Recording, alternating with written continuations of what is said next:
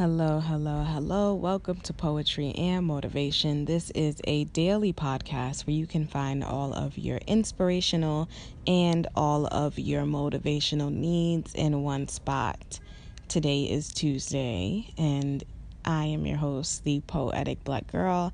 And today I will be coming at you all with a poem. This one is called Middle School. I hope you enjoy it.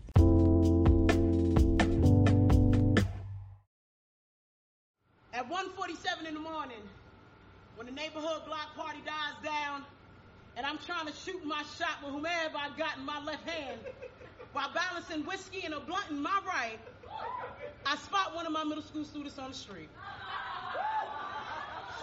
I don't trip.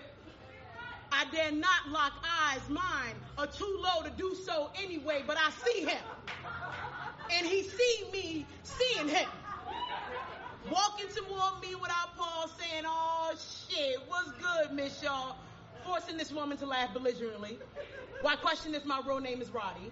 He asks her if she's my lady or something. Both are seeking personal information they can clearly exchange themselves, but he wants me in this awkward situation. See, he knows at work I'm the bully's bully, able to outjust any class clown, and now he has the perfect clapback in bio class when labs are done and I turn on the smartboard to show him what smoke does to their lungs. I know he gonna start his shit. He checks to see if my blunt is still lit. Gonna ask me if it's sour, kush, or piff, and I say kush, David.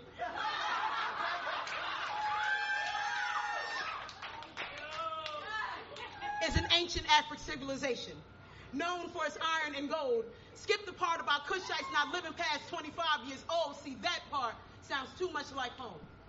And when you teach in the hood and sleep in the hood, you must tell students of places they can dream of to escape this nightmare. Don't ask why they out here. Remember, late nights here have no age limit. Remember, there are no lights here in the home of those who believe they die young. Remember, they die young here. Live life at night because death is more expected than dawn. The next day at work, when the bell rings and my students scream, "Hey, yo, Miss Shaw, I got that gas. Hit me when you need that loud pack." I don't trip. I dare not make eye contact. Knowing the only difference between a counselor and a customer is the time of the day, I keep walking away. Past students who laugh when he explains it's 35 for eighths, 50 for quarter, and 110 for halves, and I am torn. My inner herbalist wants to take advantage of his dumbass prices. But the math teacher in me is pissed because I know he should be better with his measurements. I take no offense that he sees me as a sale.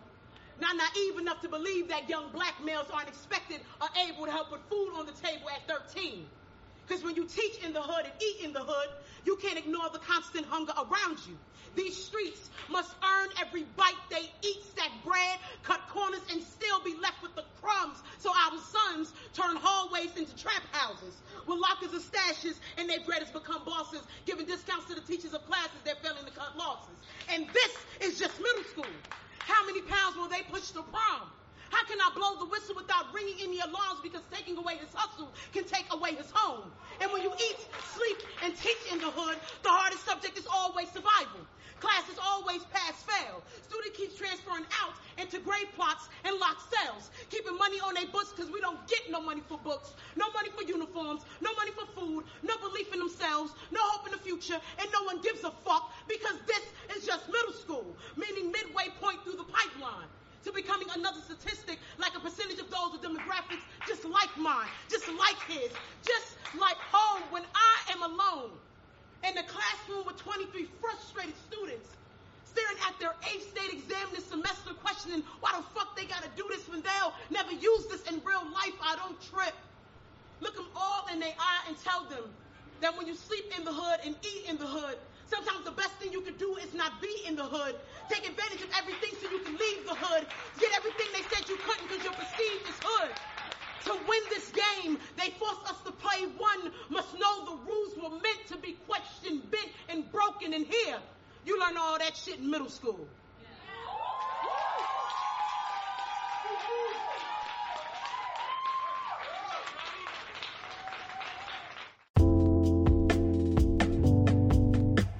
All right, beautiful people. I will see you tomorrow with a motivational speech. I love you for listening. Bye.